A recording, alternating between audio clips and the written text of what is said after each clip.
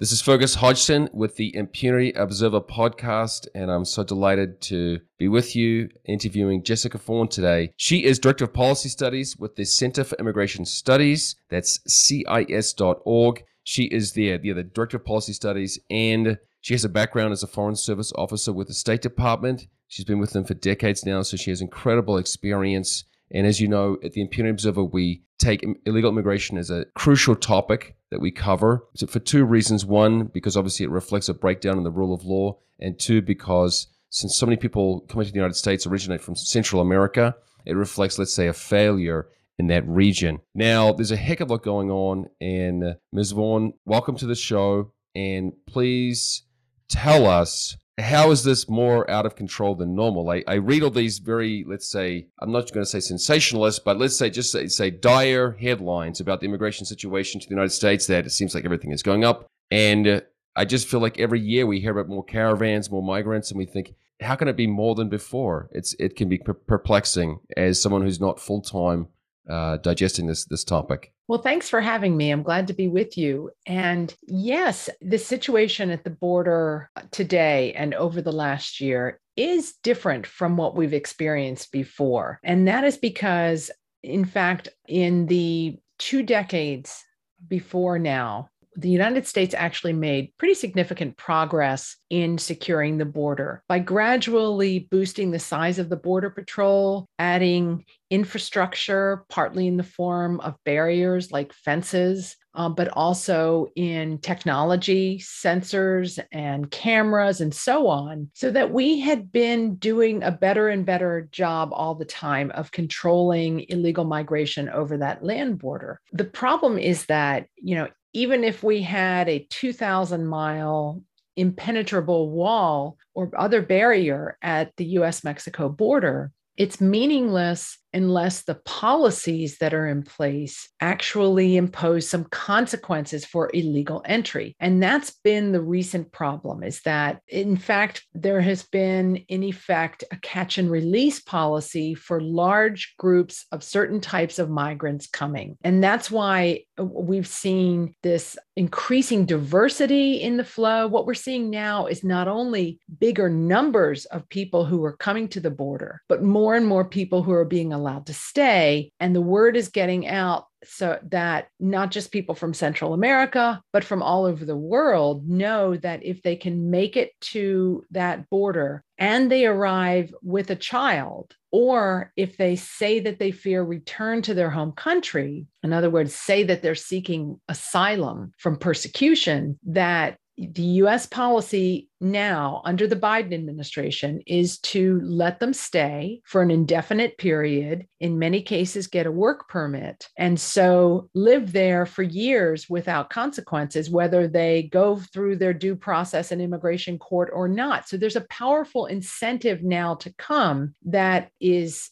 really driving this. But also what's happening is that the Border Patrol, which is tasked with policing the border itself and catching illegal migrants, is so bogged down in dealing with all of the families and kids and asylum seekers that they're taken off the line. And that's letting a lot of illicit traffic of people who don't want to be caught and released, causing problems in other parts of the border. And we have a name for that, the so-called gotaways, who are getting in, that we know they're getting in because we have all this great technology that I mentioned, but they're not being apprehended by the Border Patrol. And those are the more problematic cases. That's where, for example, if you're a gang member, or you've been deported before, or you want to come and, do something illicit, drug smuggling or whatever, that's how you're going to go through. So it's different because of the sheer volume of crossers and the diversity in who is coming. And so that's what's really so different now. And it's hard to exaggerate the extreme growth that has occurred in just the last year. It's more than doubled. And it's really because of the policies, not because of the infrastructure that we've put up. That's really the weak link in US border security is the fact that we're giving everyone a huge incentive, creating a product for human traffickers and human smugglers to take advantage of. And they're making so much money at it that it enriches them personally. It allows them to strengthen their criminal organizations. And that is contributing, unfortunately, to instability in the countries that are transit are along the route to the US border. Because these criminal groups have so much cash to throw around now, they're in a better position to bribe or pay off government officials, law enforcement, especially in these other countries. And that just really is unsettling to any civil attempt to strengthen civil society in these countries. And I believe that the pull of migration to the United States from some of these countries, especially in Northern Central America, is hollowing out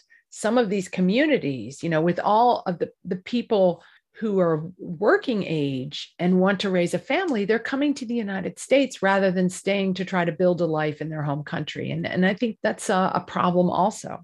Yeah, just a little bit of an anecdote there. I lived in Guatemala for 2 years, and it's true that Guatemala's best export is the people, Guatemalan people. And the percentage of GDP now that comes from remittances to these countries is out of control, right? So I think in Honduras, it's up to almost 20%.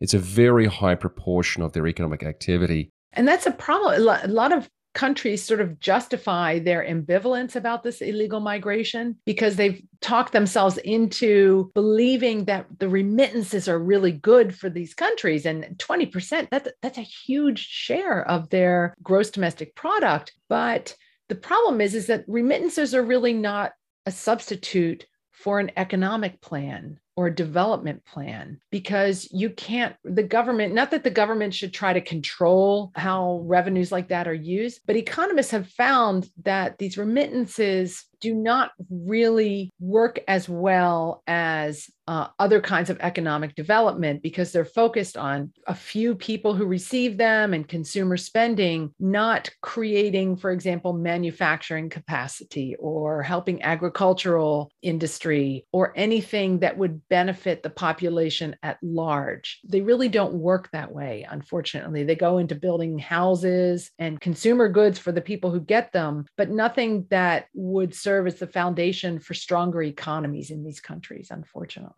Yeah, there's so much to say about that. And I tend to agree that, when people are working abroad as low-skilled laborers, they're not at home building businesses or learning the skills that would help their countries develop. Now, so you basically said that the US has the manpower and the technology, but is lacking the actual enforcement. Is that a fair statement? That's right. The reality is that there are no consequences for trying to come, or few consequences for most of the people who are trying to come illegally, and they're succeeding, and they're telling their friends and family back in their home countries that they're succeeding. So there's this huge incentive, like, why not now? Why not take advantage of it? You're going to be able to succeed in getting into the United States and living for years. So that's just drawing more and more people from more and more countries to try and do it. Yeah, and just my take as someone who's lived off and on in the United States for many years now is that unless you're actually committing a serious crime, the chance of your deportation is essentially nil.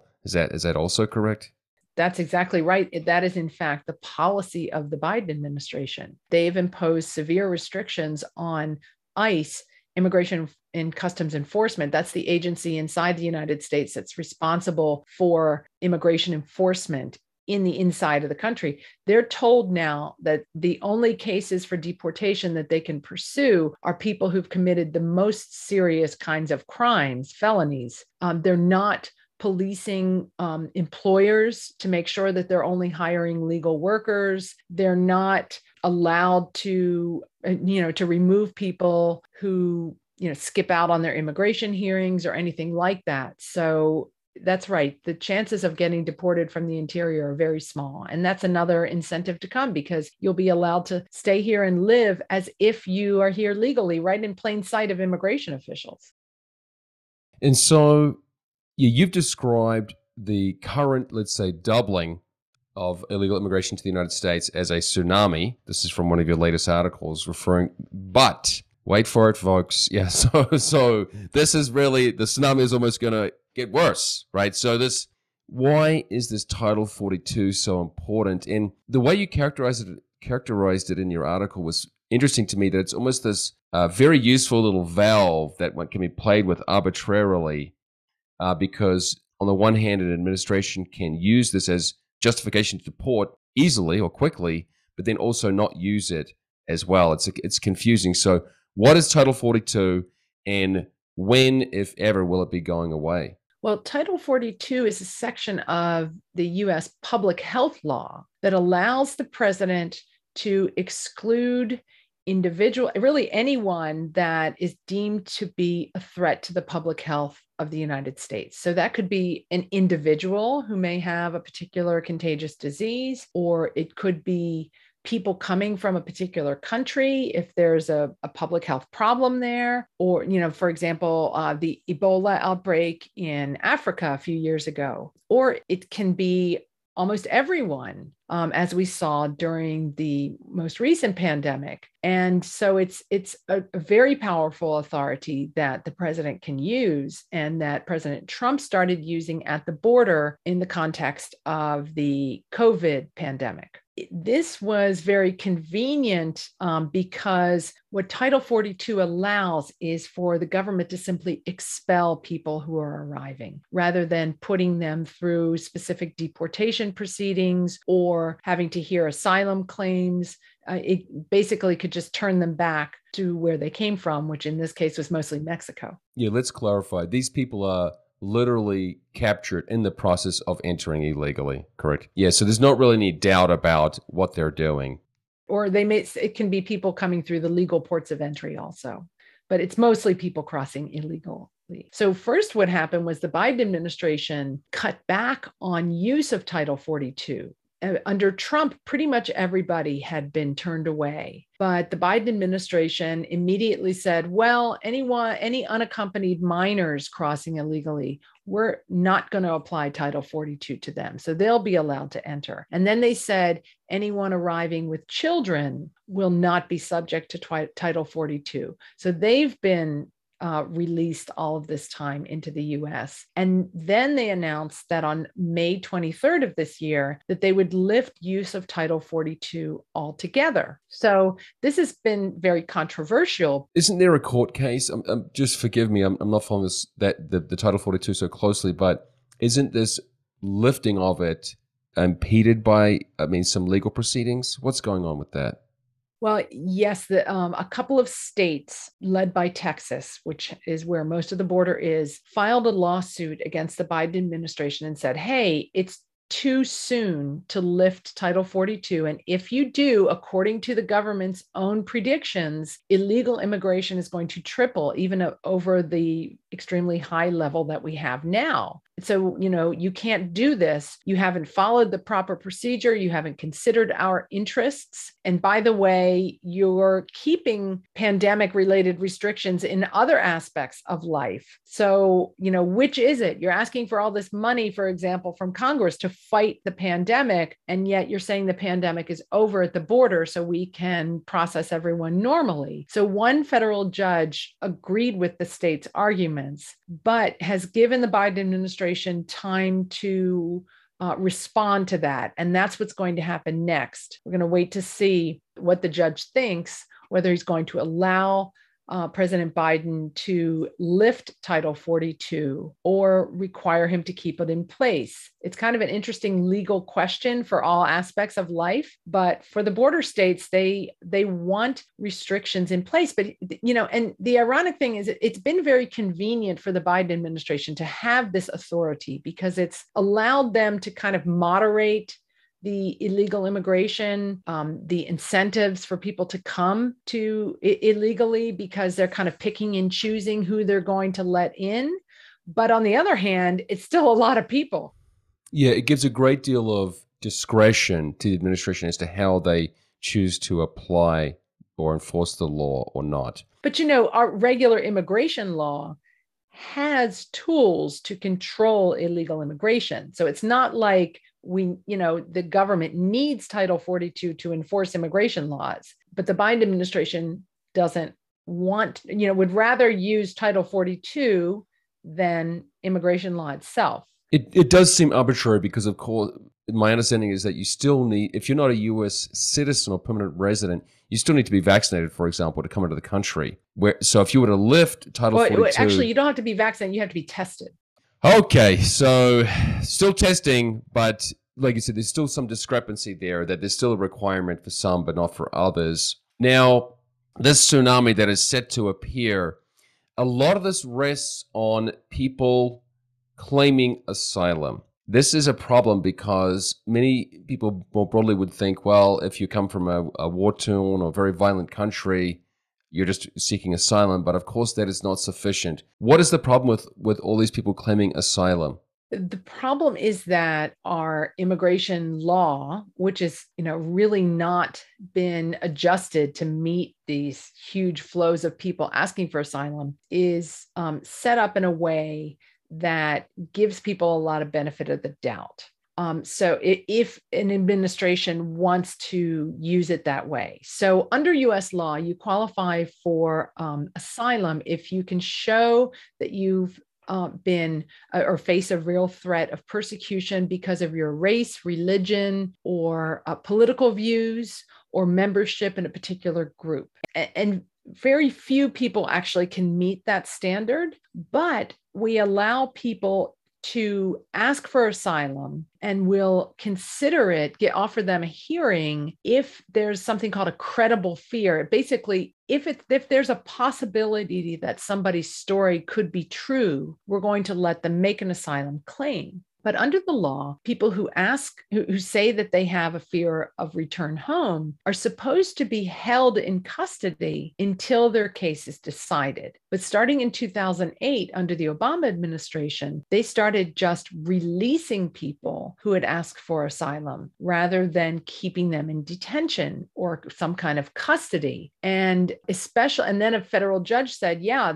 you have to do that as long as they have a child in the family. If they arrive with a child, they all have to be released within 21 days. And that was a problem for the Trump administration too. They responded by getting other countries to offer asylum, or saying that if you passed through certain other countries, we weren't going to consider you for asylum. And so the numbers of asylum seekers went way down. The Biden administration went back to the Obama policy, which was, as long as you say that you fear return, we're going to let you in, give you a court date. And now there have been so many people doing it. Those are years into the future. Yeah, I hear too that even if people do turn up to their court date and they're just, like you said, living in plain sight, that there's no real deportation, that they could just go to their court date and then get another court date. What exactly happens in the follow-up? Well, what we've learned over time is that, first of all, half of them who say that they fear return don't even bother to fill out the asylum application to begin with.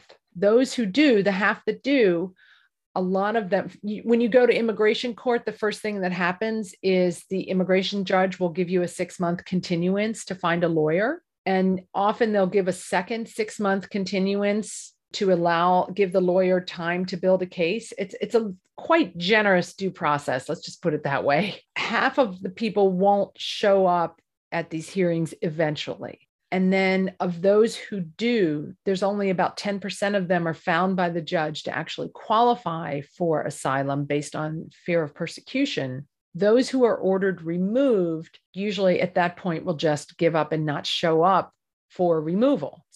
And the judge's orders right now under Biden policies are not being enforced by ICE. So it's really a dysfunctional system that basically encourages people to make these claims at the border, knowing they're not going to have to comply at some point. This opens up a whole can of worms, of course, because I often wonder to myself, well, how do you even get work without a social security number? What do all these people do?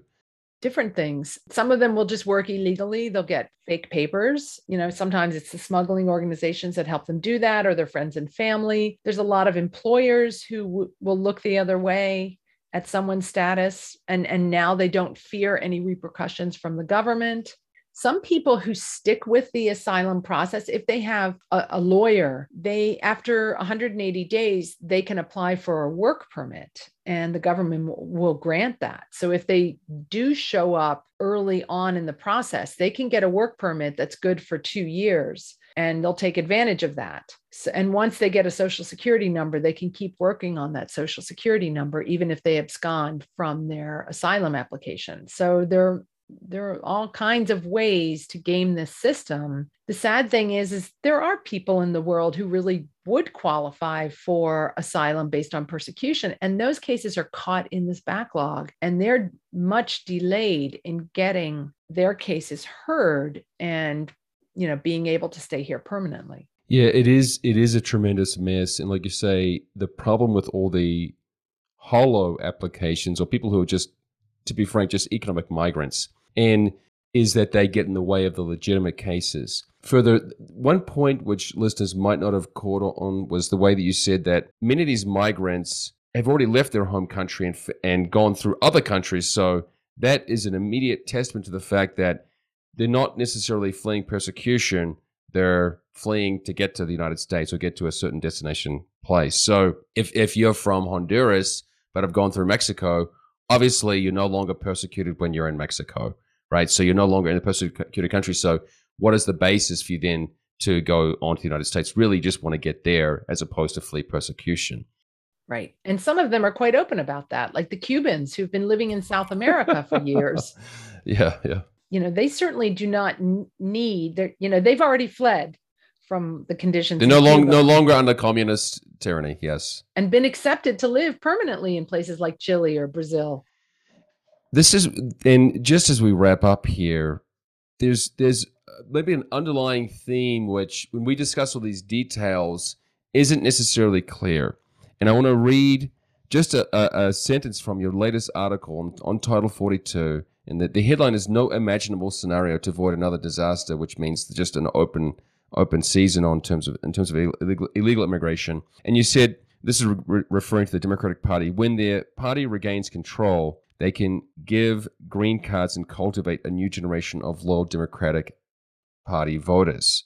So how much do you think this is a long-term political calculation to bring in loyal supporters? Or do you, at CSU, do you avoid addressing that too much? Well, we don't avoid it completely because there are some individuals in the Democratic Party who've actually expressed this as a long-term strategy for building the Democrat Party, that if they are generous on immigration now, even illegal immigration, that it will pay off later, that people will remember that if they come here even illegally and eventually are able to be put on a path to citizenship and become citizens, that they're going to reward the party that gave them that. I do believe firmly that there are Democrats and Republicans alike who believe that that will pay off for them politically. However, I'm skeptical that they are correct in that calculus because it hasn't really worked out that way, especially in recent decades, that immigrants have much the same, once they settle here. Once they become Americans. They have the same values as other Americans and are not necessarily going to feel that they have to, express loyalty to any particular party as a result. And they tend to assimilate to the political environment in which they settle. Like if you're from Cuba, a lot have settled in Florida, for example, where there's a certain political culture and many of them end up being Republicans. Same in Texas, not so in Chicago or New York City or California. So I think it's a pretty risky political calculus that also may be costing them support among key constituencies in the United States. Yes, it's very hard to know because, of course, immigrants are much more aware also of the problems of illegal immigrants, right? So they would know, let's say, the drug trafficking, human trafficking issues, and the breakdown in the rule of law when it comes to labor employment or whatever it may be. So it is difficult to say. And people who live on the border, let's say in a place like El Paso, they're extremely aware of the violence on the border and want some protection there. So there's so much to say about this, and I encourage people to check out the Center for Immigration Studies, CIS.org. You can also follow Jessica on Twitter. It is Jessica V_CIS, and she has lots of updates there, so it's an active account. Is there any other place people should go to follow your work or subscribe? We put everything on our website. We have our reports, we have videos, podcasts, and we try to put as much and share as much information as we can. So check out what we have there and the work of some of my colleagues as well. Beautiful. You have a great podcast too, so I recommend that one. Otherwise, thanks so much for your time. I really appreciate it. Thank you. It was my pleasure.